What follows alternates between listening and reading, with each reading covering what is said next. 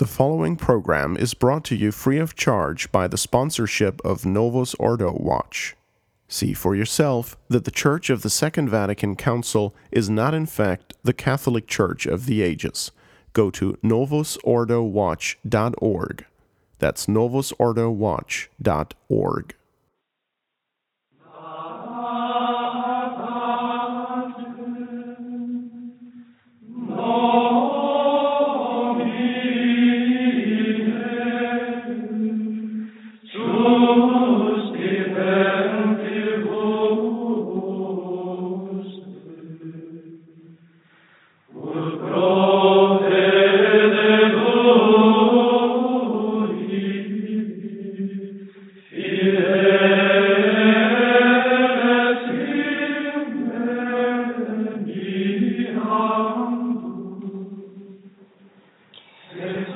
Welcome, ladies and gentlemen, to Popes Against the Modern Errors on the Restoration Radio Network. I'm your host, Stephen Heiner, and on this episode I'm joined, as always, by our guest, His Excellency, Bishop Donald Sanborn, Rector of Most Holy Trinity Seminary in Brooksville, Florida.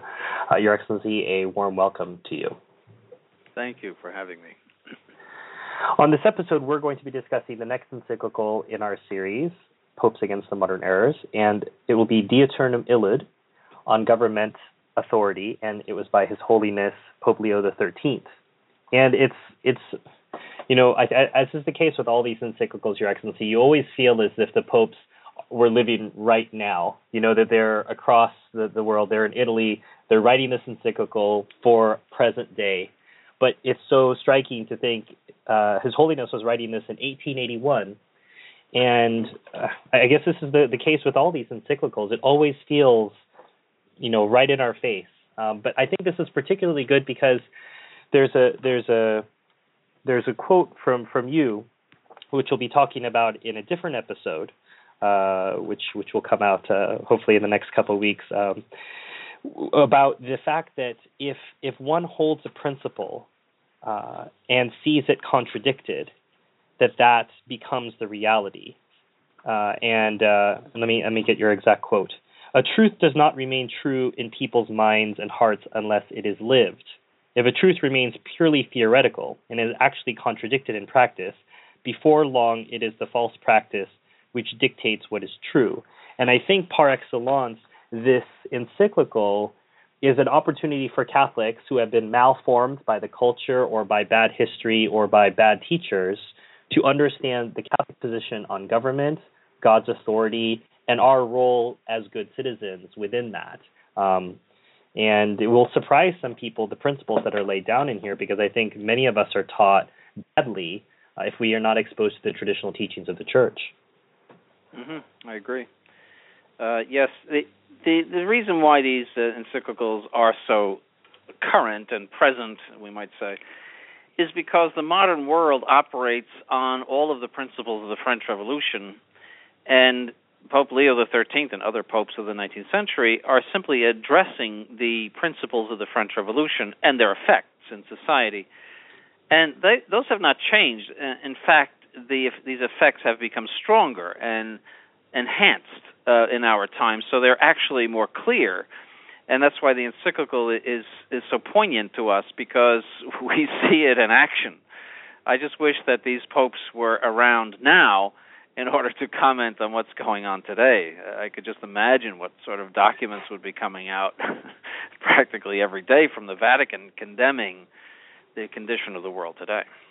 Are you saying they wouldn't be worrying about water rights or about global warming? That's very strange. Those are very novel ideas, Your Excellency. No, there is so much to condemn today. You know, the world is so much on the wrong path that it would be the duty of a true pope to speak to these errors and warn the world, the entire world, against these errors, because it's going to lead to some terrible disaster, a very, very grave social, moral disaster, and perhaps even war. You know, we should not think that we're going to live like this forever. Well, we're going to dive right in. This is a longer encyclical than the previous ones that we've examined, Your Excellency, so I'm going to try to move as quickly as I can. The very first paragraph speaks to the fact that monarchs or people who rule the states, not necessarily monarchs at this point in history, in 1881. Rulers. Call them rulers. Mm-hmm. He says at the end of the first paragraph, "So great is the license on all sides, so frequent are seditions and tumults, that not only is obedience often refused to those who rule states, but a sufficiently safe guarantee of security does not seem to have been left to them." And then he goes on to allude in the second paragraph to the murder of Alexander II of Russia. Yes, and Russian Tsar. It's something to think about, Your Excellency. We to even think about harming a ruler during Christian times, there was this inextricable link between the head of the state and God. God gave that authority. There is a certain sort of hitting out at God when you hit out at the ruler. And the Pope immediately identifies, well, not only are these people disobeyed, but you can't even guarantee that they won't be murdered. Yeah, so that is the effect of 18th century political thinking, which is extolled beyond just to the stars by modern thought. Montesquieu, Rousseau, Voltaire, all of these people are held in such high esteem, but they are the ones that gave us revolutionism. And it is revolutionism which dictates the slaying of a monarch or any ruler at all, even a legislature. In other words, rising up in revolt, exterminating in one way or the other those who rule. It is the doctrine of revolutionism, and I should explain, probably at this point, the difference between the Catholic and the revolutionist idea of politics. The Catholic idea, and Pope Leo is explicit in this. He gives a paragraph that is perfect. The Catholic idea is this: that while it pertains to the people to designate what kind of government they have, and that could be a democracy, it could be a republic, it could be a monarchy, it could be an elected monarchy, such as the Holy Roman Empire, or a hereditary monarchy, as most monarchies were. It could be any legitimate form of government, and the Church is indifferent to that, although its philosophers would prefer monarchy. But the Church is ultimately indifferent. It pertains to the people to choose that. It pertains to the people to make a fundamental law or constitution giving the mechanics of government, what the powers are of this person or that person, and so forth. That pertains to the people, and that pertains to the people to set up the designation either by election or by acclamation, because most of the monarchies were done by a form of acclamation of a certain person. I mean, essentially they were elected, the original monarchs. So that all pertains to the people. What does not pertain to the people, though, is power. And I have to make some distinctions there. There are two theories of government. One is the Jesuit, the other one is the Thomist or Dominican. And if you're following along in the encyclical, His Excellency is referring to paragraph 6 and 7, which is the fact that the Church is indifferent, and now he's going to talk about paragraphs 5 and 8 and beyond. Yeah, sorry, I might be jumping the gun here, but we can't really talk about other things in the encyclical unless I make this explanation. Absolutely, it's directly related. Now let me explain the Bellarminists and Suarezists. Now it all comes from Suarez, because Bellarmine merely followed Suarez on this, but who are often cited. They say that God, all power is from God, which is the teaching of the Church, but it is given to the people, and they in turn transfer it to the ruler. All right? The Thomists say, no, all power is from God. It pertains to the people merely to designate who shall rule and how they shall rule. But once that person is designated, his power comes directly from God. It is never in the people. All right? But in both cases, you have power from God. I mean, there's no doubt about that in the Catholic system. You have power from God. Now, the Jesuits, however, admit that with regard to the Pope, all Catholic philosophers say with regard to the Pope, the Thomist theory applies, that he is merely designated and his power comes directly from God. So that's in what we call the thesis of Gérard de Laurier, that designation is the material side of his authority. The power from God is the formal side, which makes him to be the Pope. That's just a footnote on that. But even in civil power, you have that distinction between a material and formal side, that is, designation to rule and power. But in the Catholic system, no matter whether you're a Jesuit or a Dominican, the power to rule comes from God, and that is critical. In the revolutionist system of the 18th century, the power rests with the people, and because they designate certain persons. Yeah, it doesn't come from God. It's just a power. They have this power to rule themselves, and they make deputies, delegates, or they might even have a king. But he is merely the servant of the people, who is, or the delegates are merely servants of the people who are doing the will of the people. That's Rousseau, the general will. They are merely finding out what the people want, and they're putting it into effect, so that all of their legitimacy comes from their ability to conform to the will of the people and to change as the will of the people changes. So that's a radically different idea. And it empowers the mob, essentially, that is, the majority of the people, to rise up against their rulers when their rulers are not doing what the people want. See, that's very clear in Jeffersonian writings, that there is a right to revolt. Jeffersonian was a great admirer of the French Revolution.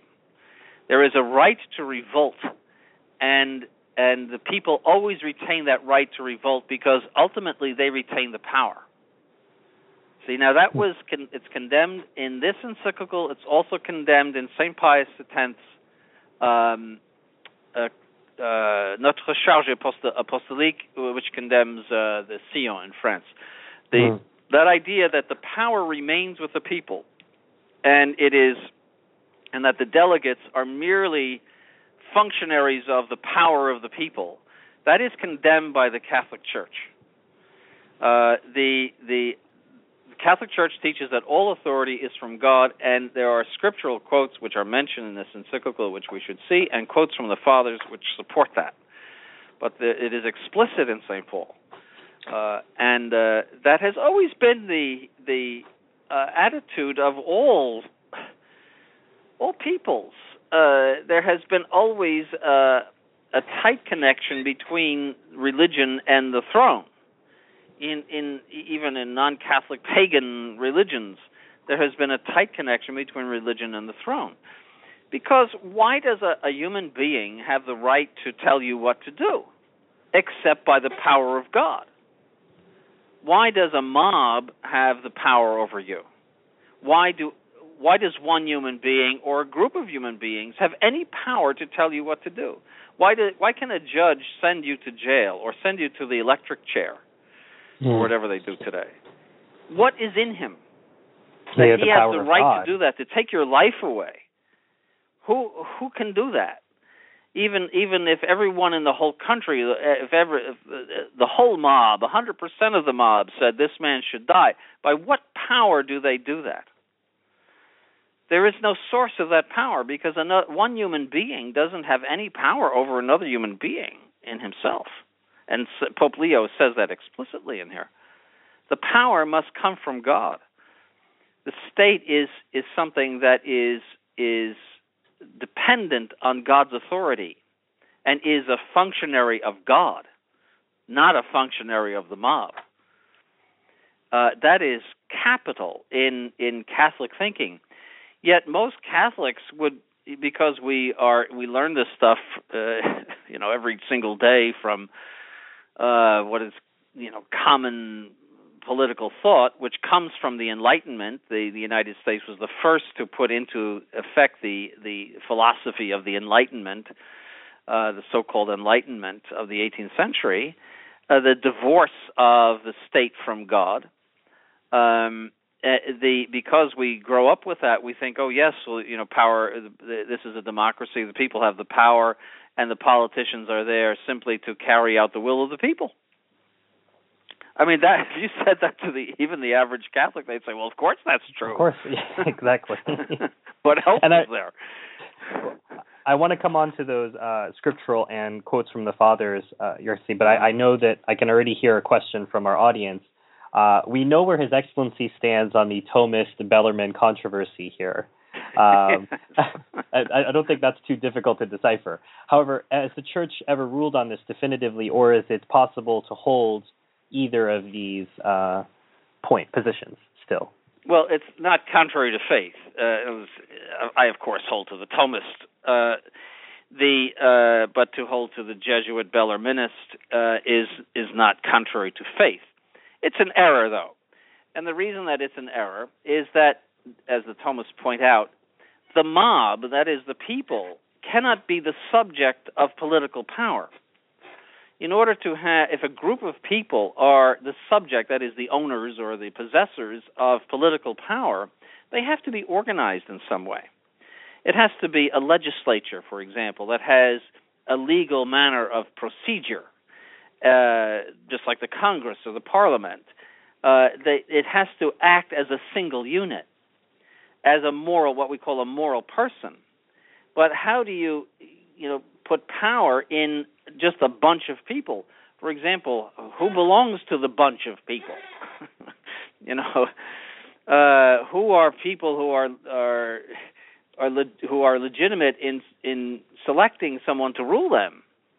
I mean, where does this power reside? How does merely a bunch of people have power? That's the criticism of the Thomists, is that just a mob or bunch of people cannot be the subject of political power.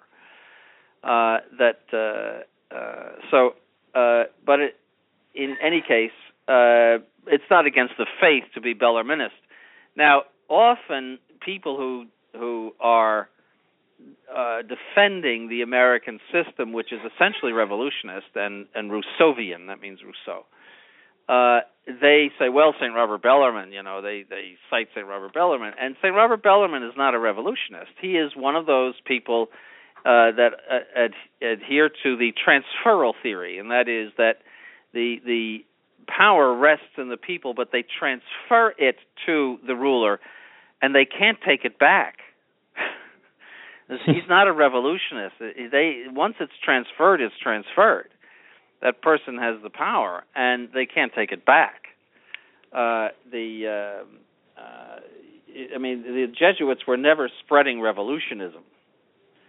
It was Voltaire, Rousseau, Montesquieu, and those big figures of the 18th century pagan, anti-Catholic, just grossly anti-Catholic philosophers, quote-unquote, who were spreading revolutionism as well as Freemasonry. That's what they mean by liberty. All of the cult of liberty in the late 18th century was from revolutionism. That is, that the monarch or the ruler really doesn't have this power over you. We have the power. We have freedom. Those people are there just to serve us and to do our will. That was the idea of liberty. Because liberty in itself is a good thing. Free will is, and our liberty to do what is right and good is a very important thing to us. The Church is never against liberty in itself, and that's an encyclical which we'll talk about later. But liberty in the sense that they meant it was liberty from rulers who rule by the power of God. That is, beyond the reach of the mob. That's what is is revolutionism. That's the French Revolution. Those are the ideas that Pope Leo XIII is condemning in this encyclical. Well, and those of you who may not know, Bishop Sanborn is very much in defense of the liberty to choose his own chalices, for example. This is something that he would definitely fight to keep. His Excellency alluded to some scriptural quotes and some quotes from the Fathers, and we'll speak about those. Those are in paragraphs 9 and 10. In paragraph 9 from the book of Proverbs, by me kings reign, by me princes rule, and the mighty decree justice. And from the mouth of our Lord himself, thou shouldst not have any power against me unless it were given thee from above, or I suppose, or transferred to you from the people, if we were including that. Even that, but even in the Bellarminist system, the authority comes from God. I mean, so that would even apply. I mean, in defense of the Jesuits, it's just that it's transferred from the people to Pilate.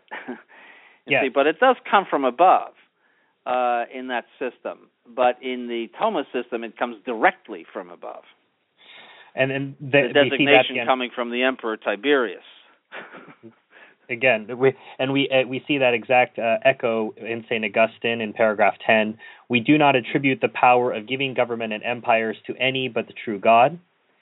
And St. John Chrysostom follows that up by saying that there are kingdoms and that some rule while others are subject, and that none of these things are brought about by accident or rashly is, I say, a work of divine wisdom. And that goes back to what you were saying, Your Excellency. Why does a judge have the power over life and death?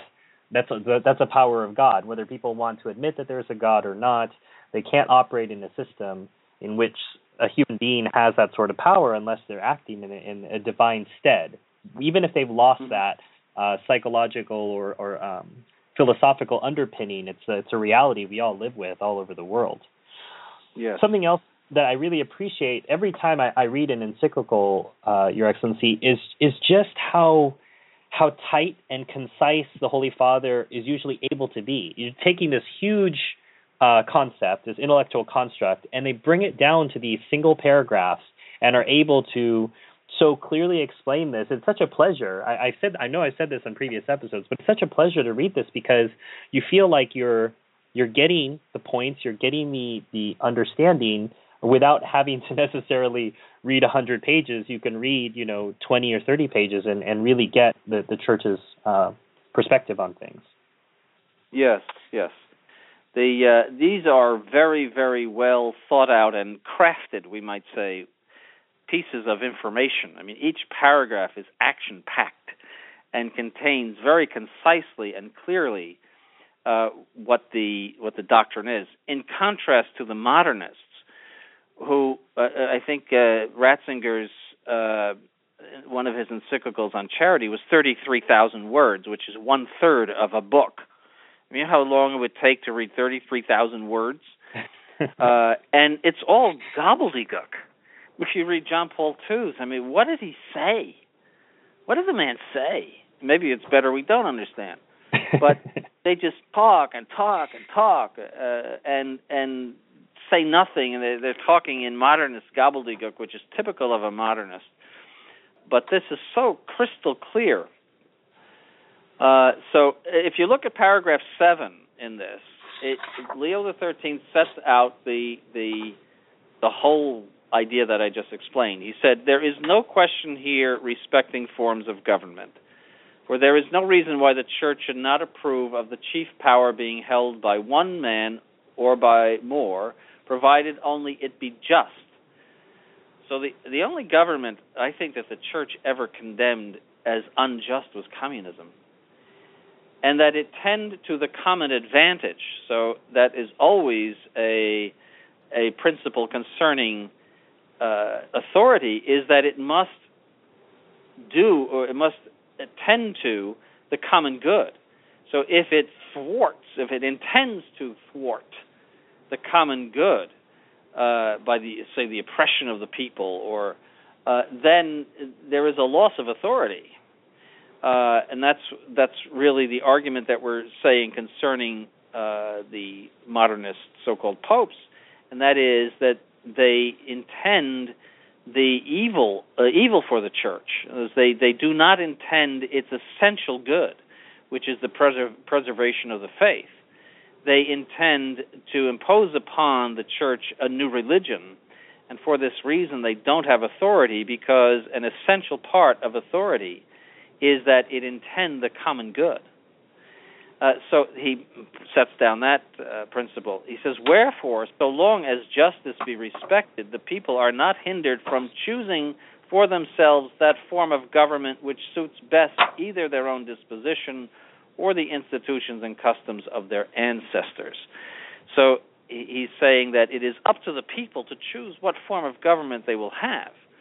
And the church has always followed that. The church has never gotten into fights over legitimacy and who's the real king here. It has always taken a step back, and Gregory the 16th actually said concerning the South American republics, and he was no liberal, because they were all in revolt and there were so many RPMs, revolutions per minute, that who knows who's in charge today. He said, we will accept whatever government is de facto in charge, and we will deal with them, and we will expect to set up some sort of agreement in order to let the church function in a normal way in those countries. So it wasn't going to get into any of Spain's claim to be the colonial rulers, or Spain did virtually nothing to protect its empire in South America, and Portugal as well. And so that has always been the attitude, that we're going to accept the de facto government. And that's essentially what the church did even in Nazi Germany. In 1933, there was a Concordat signed with Hitler. That's the de facto government. That's the government you elected. That's the government that is there. And that's what it did with Mussolini. That's what it did with the United States. It really is indifferent to who's ruling and how someone is ruling, what form of government. It just wants to carve out a situation for the church in which it can flourish. So that's something to understand.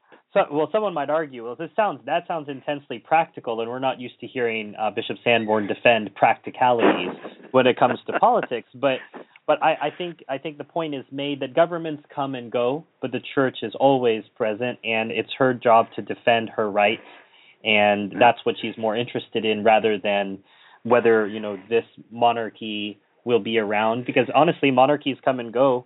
And people don't have male heirs in countries in which they require a male ruler, and then suddenly you have a change of dynasty. So dynasties come and go, monarchies come and go, but the church has to defend her rights always. Yes, however, republics come and go much faster than monarchies do.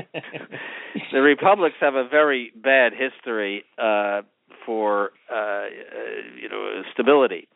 The only exception to that is the Venetian Republic, which lasted for 800 years. But republics have a bad history of instability.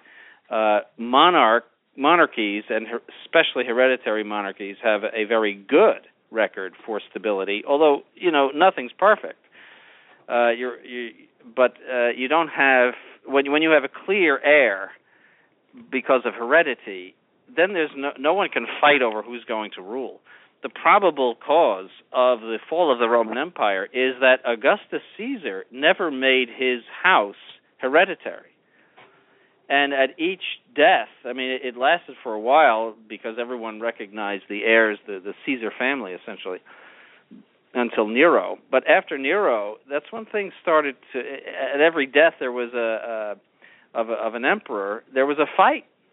And somebody emerged, and eventually the army was the one that designated. And by the 3rd century, there was an emperor every 2 years, and people being assassinated all the time because there was no clear heir. But anyway, that's all neither here nor there. But the point is that the church is indifferent, and that it is up to the people to designate. So in paragraph 6, it says, "It is of importance, however, to remark in this place that those who may be placed over the state may in certain cases be chosen by the will and decision of the multitude without opposition to or impugning the Catholic doctrine. And by this choice, in truth, the ruler is designated, but the rights of ruling are not thereby conferred, nor is the authority delegated to him, but the person by whom it is to be exercised is determined upon." Now, that would say that Leo is a Thomist on that. So that is he's not talking about transferal of any, he says, nor is the authority delegated to him. Now, the Bellarminists might say, well, we're not talking about a delegation, we're talking about a transferal. But still, the way it reads, I would say he's of the Thomist opinion on this, that the only thing that is determined by the people is who shall exercise the power, but that the power comes from God, which he said in the original, in the paragraph before, number 5. "Indeed, very many men of more recent times, walking in the footsteps of those who in a former age assumed to themselves the name of philosophers," he's talking about Rousseau and Voltaire, "say that all power comes from the people, so that those who exercise it in the state do not do so as their own." It's not their own power they're using, but as delegated to them by the people, and that by this rule it can be revoked by the will of the very people by whom it was delegated. So there's revolutionism. But from these, Catholics dissent, who affirm that the right to rule is from God, as from a natural and necessary principle. That paragraph is extremely important. You can think of Lincoln saying, government by the people and of the people and for the people. I forget the order of those. Shall not perish from the face of the earth. Which was a ridiculous statement. It sounds, everybody memorized. Oh, it sounds so noble. As the Southerners point out, all of their legislatures had voted to secede. So it wasn't everything was done legally. And the people of the South, wanted to be separate from the North. And as if this 18th century revolutionist idea of government by the people was going to perish if the North lost the war. I mean, that's a perfectly absurd statement, because you would have had the powerful North continuing in its ideas. The South had the same ideas of the 18th century. Nothing was going to perish from that point of view. The only thing that was going to perish was the American Union. So I mean, that just is a totally absurd statement. But in any case, that is in the American mentality that the people are the possessors of the power, and they can dump the government anytime they want. And that's the Declaration of Independence. That when the people decide that the government is no longer in their best interest, they have the right to revolt. Well, and I appreciate the sort of pocket insult here by His Holiness, where he says they assumed to themselves the name of philosophers. Right? He's not going to concede that they really should be called philosophers, but he wants to make sure people know who he's talking about. Yes, well, the term philosopher is means a lover of wisdom, and these people are the lovers of obscurantism and darkness. That's what they are. Yes. So that's why the name, I guess the term enlightenment is so ironic, I suppose. We want to remind our listeners that you're listening to Popes Against the Modern Errors. Today's episode is on Diuturnum Illud, and up to this point, His Excellency has been laying the foundation that His Holiness has been putting forth in the encyclical about why power comes from God. We have scriptural quotes and we have quotes from the Fathers, but also the sort of common sense. There's a reason why power comes from above. Now, the didactic part of the encyclical goes on to explain why this is a good thing and how this brings about a good society. In paragraph 15, His Holiness points out that human authority has to work with God's law, not against it. So the quote reads, If, therefore, it should happen to anyone to be compelled to prefer one or the other, namely, to disregard either the commandments of God or those of rulers, he must obey Jesus Christ, who commands us to render, therefore, to Caesar the things that are Caesar's, and to God the things that are God's. And then, as he unpacks that, His Holiness goes on to point out that this isn't just an idea of the mighty being in charge for being in charge's sake, that power is some sort of end in itself. He ends paragraph 16 by a quote from the Book of Wisdom: "For God will not accept any man's person, neither will he stand in awe of any man's greatness, for he made the little and the great, and he hath equally care of all. But a greater punishment is ready for the more mighty." He's preparing us for what he's going to talk about next, but this idea that, yes, you are in charge, yes, you're the ruler, but it's not an excuse. In fact, actually, you have greater responsibilities than the rest of us. Yes, when the ruler ceases to understand his responsibility ultimately to God and to the people for God's sake, to see to the good of the people for God's sake, he becomes a tyrant. And that can be true. We often think of tyrants as monarchs, of course, living in post-Voltairean society. But republics can very easily become tyrannical as well. As Joseph de Maistre pointed out, every government is a monarchy because there is always something or someone, and that is one thing, that has the power and the ultimate say. Whether it's a legislature, whether it's a person, it doesn't matter. Something, somebody has the ultimate say. So every government is, in that sense, a monarchy.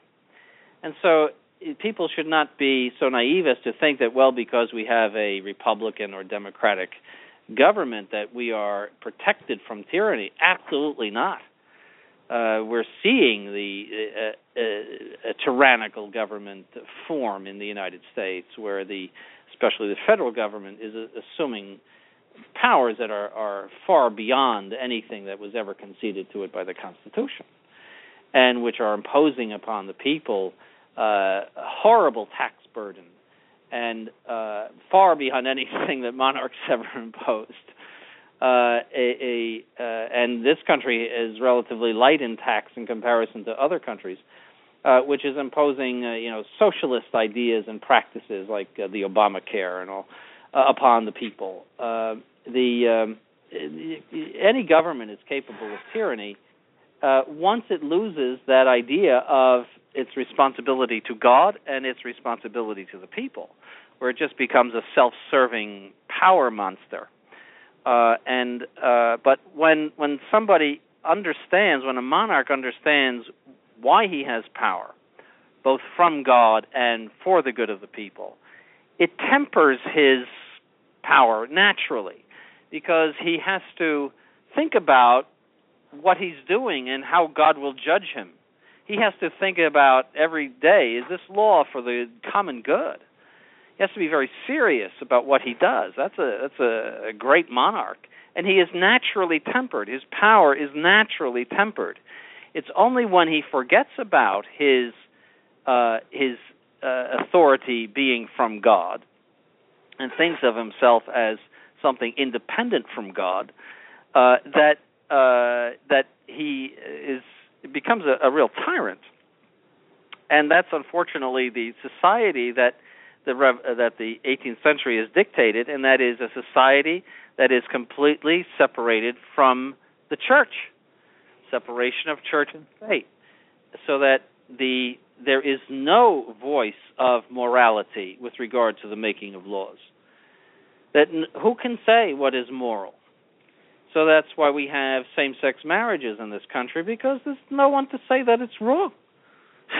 Who's to say that it's wrong? Well, so who are they to judge, I suppose? They put themselves into that position.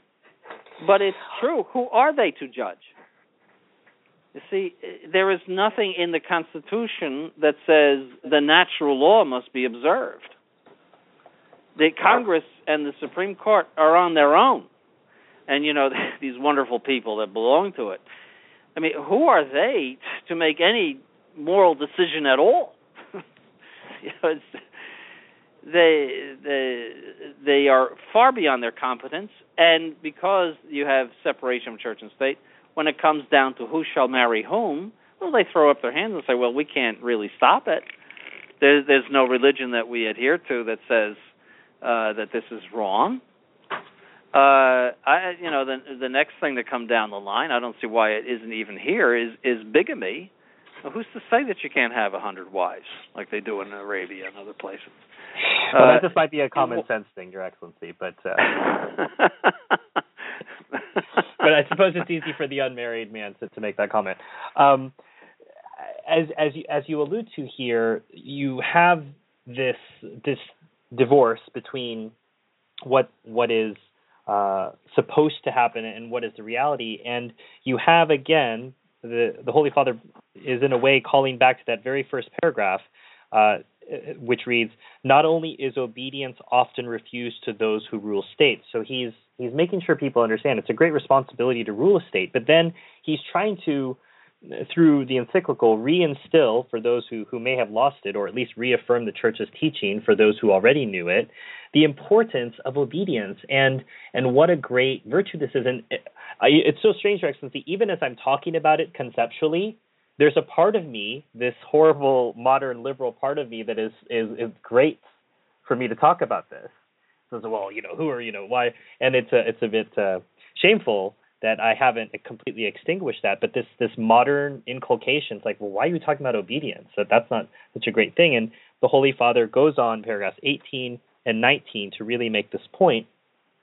At the end of paragraph 17, that they on this account submit to and obey their rulers, because these in a certain sort bring before them the image of God, whom to serve is to reign. In the middle of paragraph 18, to teach the people with the utmost care and diligence to be subject to princes and powers, to obey at a word. And he's quoting from Titus there. And at the beginning of paragraph 19, this great modesty, this fixed determination to obey. And it goes on to quote Tertullian in the middle of paragraph 19, "The Christian is the enemy of no one, much less of the emperor, whom he knows to be appointed by God, and whom he must, therefore, of necessity, love, reverence, and honor, and wish to be preserved together with the whole Roman Empire." So within the American context, there's a dual balance here. One, you have to fight off what you've been taught in schools that, well, if the government becomes intolerable, then you have a right to revolt. But on the other hand, also remembering that it's important to create the sense of obedience, that it flows through everything. If we can accept this obedience to our rulers, it flows together with our obedience to God in our prayer life, and there's no distinction. That false divorce that you spoke about, that there's a separation between church and state, well, this creates this, well, I can obey God and the commandments at church, but, I can cheat on my taxes in the secular world because there's no relationship. But the Holy Father is obviously alluding to the fact that obedience to the rulers is concomitant with obedience to Christ. Absolutely it is, and that's something that has been lost by the modern world as a result of the 18th century thought. The revolutionism has a contempt for authority as it is vested in rulers, because they see the ruler as their servant and as their delegate, and they themselves as part of the mob. We're the mob. We have delegated this person to act for us. So there is a contempt for authority. For example, before the revolution, it was unheard of and wrong to make caricatures of the king and to in some way insult the king because of that sense of respect and authority. That there was a deep sense of respect for authority in pre-revolutionary Europe. It even survived to a great extent, especially among Catholics. A very, very deep respect for authority. But in republicanist and revolutionist society, there is a contempt for authority. These are people that we really have no respect for. They're there at our will and our bidding, and we can recall them as we will. That produces a situation in which you get scum running for these offices, and if they're not scum when they're running, they become scum when they're in it. I mean, who wants to be just some sort of a representative or delegate of a mob that can change at a moment's notice as the press will tell them to change, for whom the people just have contempt and who are ridiculed by the press and by others? What normal person would want that kind of a job? So it invites scum, that system of revolutionism. So rulers tend to be low people and people of no principle, and people who are just listening to the drumbeat of the mob and will change as the mob changes. So we've seen a lot of these Republicans, for example, switch sides on same-sex marriages because they know that's how they keep their power and their pensions and everything else that goes with being members of Congress. Because what do they care, if two people want to do that? And if most Americans are in favor of it, which they are, who am I to judge? And that is a very serious problem. I mean, that will lead to grave, grave problems in the future. Well, and if anyone has any doubts, if they were watching what happened in America and Indiana recently, they can, all His Excellency's words will be confirmed, and that's not something we're going to talk about on today's episode, but it hammers home the point that if you live in contradiction, the contradiction becomes the truth, because the mob dictates it, which is what we talked about. Now, again, His Holiness He starts us with authority, that it comes from God, why it's necessary to govern a good society. He warns rulers that it's important to be not just a king, but a good king. It's important for the rule to be obedient because obeying is obedience to God as well. And I think in paragraph 22, there's a lament for a high watermark. And you might correct me, or you may not agree, but I very much took from paragraph 22 a sort of lament. Leo XIII, would have hoped for the Holy Roman Empire to continue. He said, "It is not to be doubted that what was then instituted would always have been a very great gain, both to ecclesiastical and civil society, if princes and peoples had ever looked to the same object as the Church. And indeed, tranquility and a sufficient prosperity lasted so long as there was a friendly agreement between these two powers. If the people were turbulent, the Church was at once the mediator for peace." Yes, the Church always was searching for a reestablishment of the Roman Empire. The idea being that the Roman Empire was Christianized, and how wonderful it would be to have this civil government, this Christianized civil government, again in power. And so the Church lamented greatly the fall of the empire. That fall was the source of a lot of its problems in the Middle Ages, because bishops, by default, became the rulers of certain areas, and so there was a crossover, we might say, of power that is not theoretically correct, so that was the source of that. That's why the Church favored Charlemagne so much, and Charlemagne was not perfect.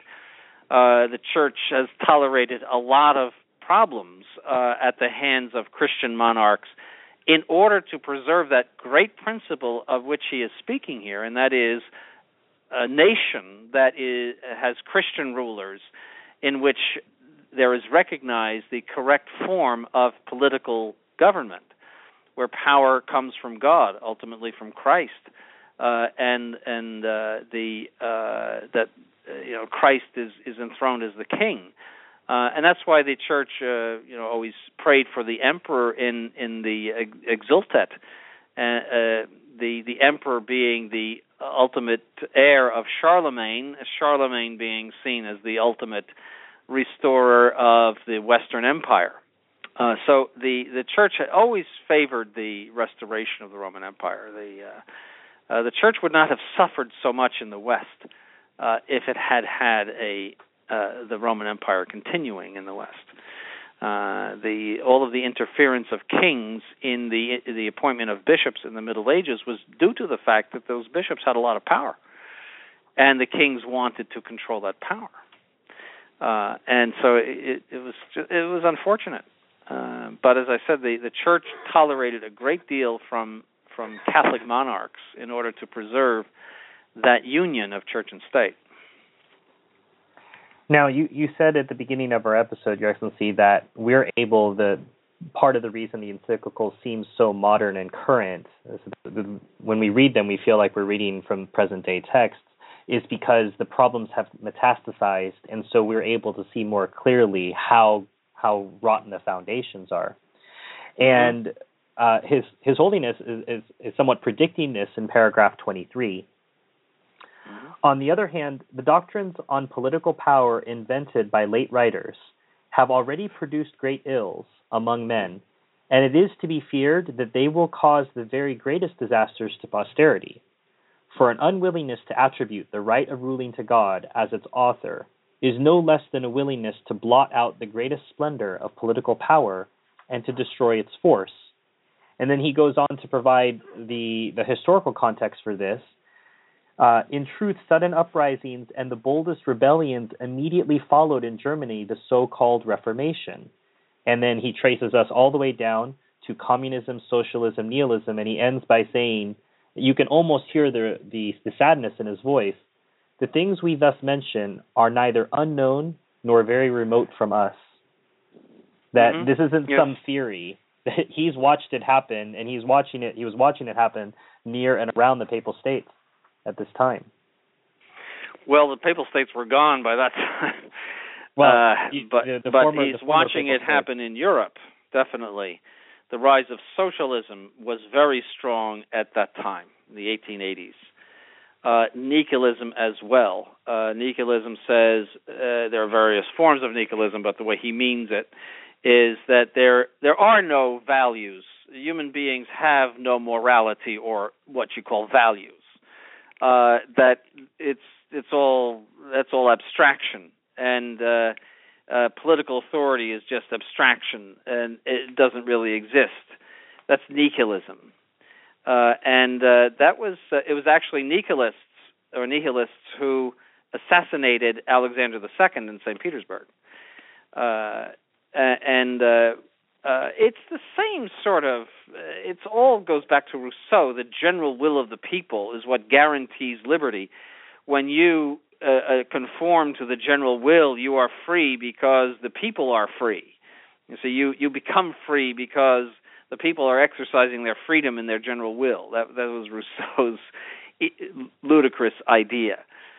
So all you do is become a part of a mob. That's all you do. And actually, those socialistic governments and communistic governments restrict the freedom of the individual a great deal. But it is the individualism of the Reformation that leads to that. See, the Reformation refused primarily the power of God in men. It refused the priesthood. And it transferred that refusal of the power of God in men to authority. So the individual became all important. See, I can pick up my Bible. I can interpret it. The Holy Ghost inspires me. I have my own interpretations. The individual became all important in the Reformation. And so the only thing that counts is the individual and God. So there is nothing between the individual and God. That, when you get rid of God, then the state becomes a kind of God. And there's nothing in between the state and the individual. Everyone's equal, and everyone should have the same share of the pie, and the whole state should be run as if one corporation. So you get socialism and communism as a result of that. So it goes back to the Reformation, that exaltation of the individual and the refusal to see any power of God in a man. Well, and I think, too, Your Excellency, he's making the point, as you say, the church not only is not interested in the form of government, the church is not interested in ruling. The church has bigger fish to fry than worrying about the everyday concerns of the state. That her job is to help people be better citizens and in this life, and to become eternal citizens in the next life. And I think he makes this point at the end of paragraph 24 very well. But this is what religion can best ask of them. Religion, which by its power enters into the souls and bends the very wills of men, causing them not only to render obedience to their rulers, but also to show their affection and goodwill, which is in every society of men the best guardian of safety. Yes, the profound respect for authority, which is so much a characteristic of Catholics. Catholics operate on authority. That's our biggest single problem right now, is that the perceived authority is a heretic, namely Bergoglio. But he's the perceived authority. So the Catholics, based on that perceived authority, become heretics at his bidding. That's what has happened since Vatican II. In 1963 or 2, when it was called, I mean, the Catholics were faithful to the Catholic dogma. Now Catholic dogma is finished. We just saw recently Bergoglio deny the existence of hell. And that passed by just like a ship in the night. Nobody cares. Nobody cares at all. Or orthodoxy is dead. Dogma is dead. It's dead. And it's alive in a few chapels here and there, but the 1.2 billion people, or most of them, who claim to be Catholic, are heretics and apostates. But in any case, the Catholic, by his very nature, is very much attached to authority, not only the authority of the Church, but the authority of the state. And that has always been the attitude of Catholics and the Catholic Church, to uphold the authority of the state. Even states that were hostile to them, England, Russia, I mean, a lot of the European states were persecuting.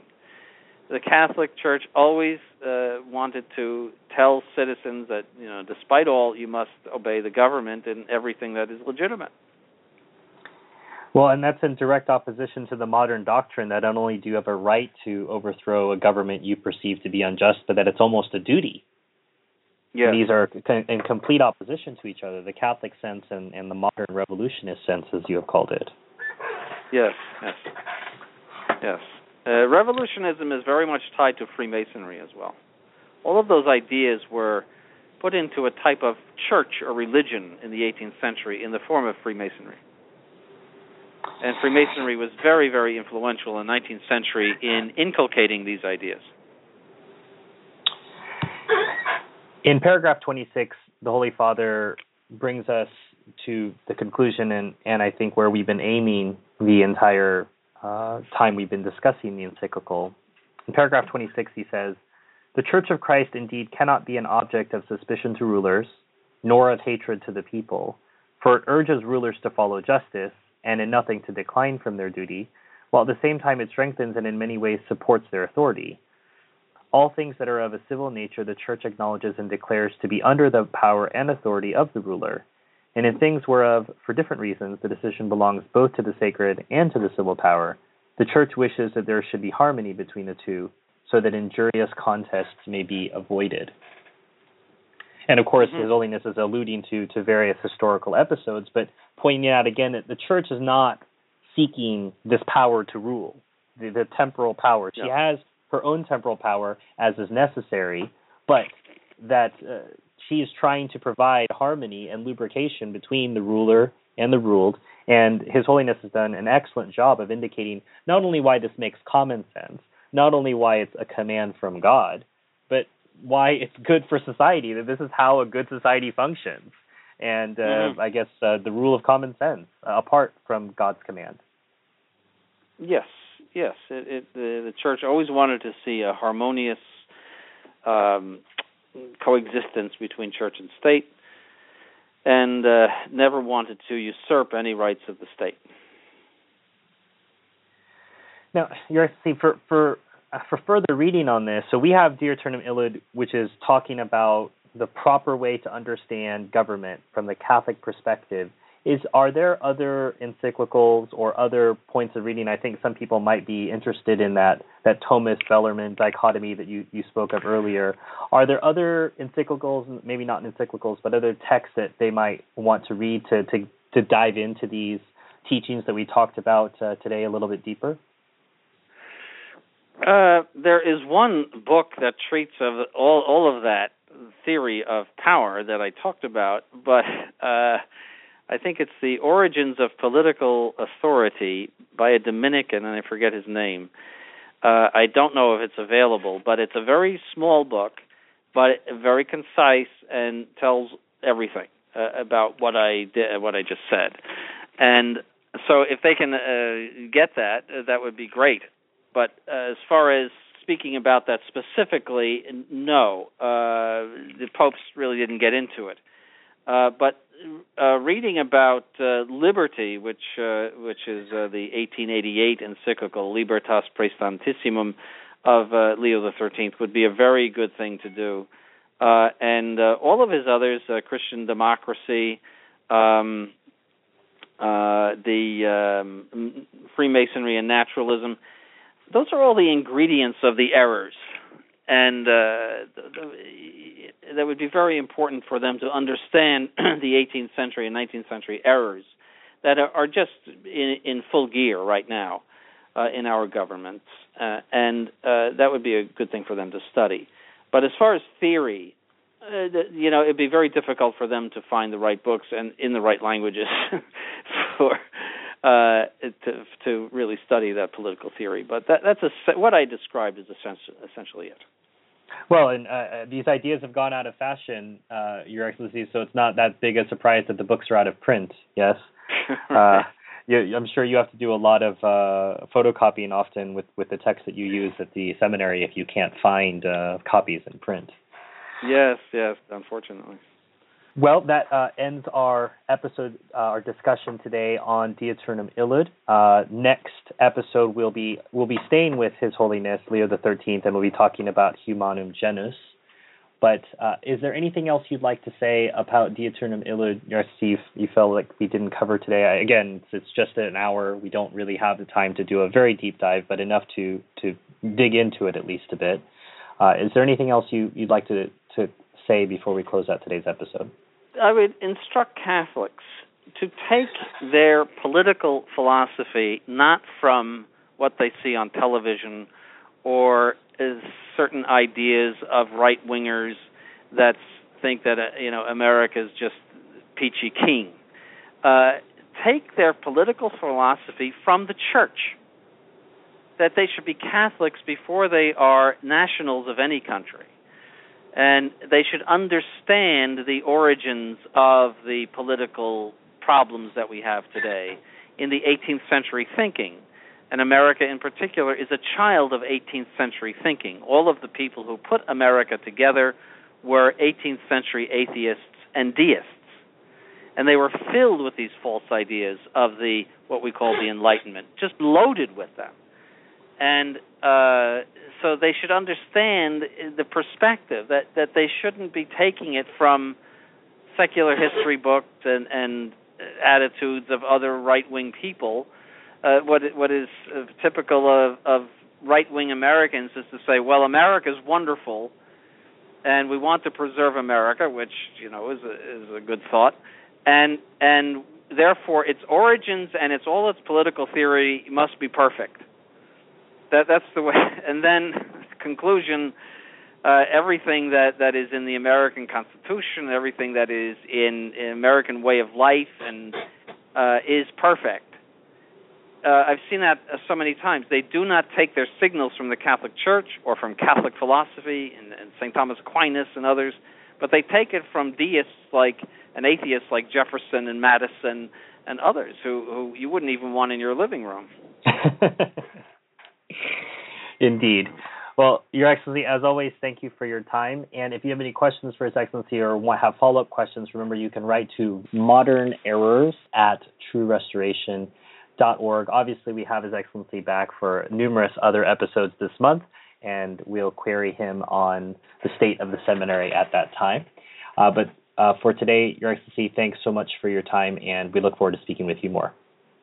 Thank you. We want to remind you that Popes Against the Modern Errors is a production of the Restoration Radio Network. All rights are reserved, and any duplication without explicit written permission is forbidden. Permission can usually be very easily obtained by writing to mail, MAIL, @truerestoration.org. All of us here at the Restoration Radio Network would ask that if you found this show to be informative, helpful, or in any way beneficial to you and to your faith, that you please consider sending a note of thanks to the clergy who help make our network worthwhile. Remember that above and beyond material contributions, the most important donation you can make to our work here is prayer. Please think of offering a Mass, a Rosary, or even a simple Ave for our work the next time you pray. For the Restoration, I am Stephen Heiner. May God bless you.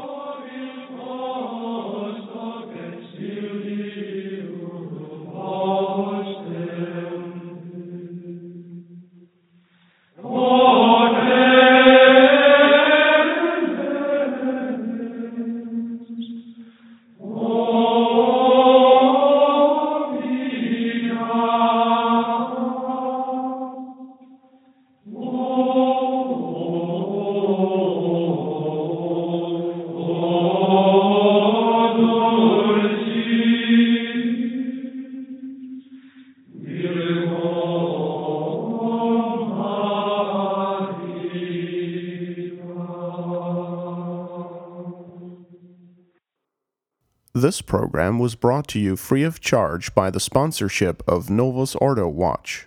See for yourself that the Church of the Second Vatican Council is not in fact the Catholic Church of the ages. Go to novusordowatch.org. That's novusordowatch.org.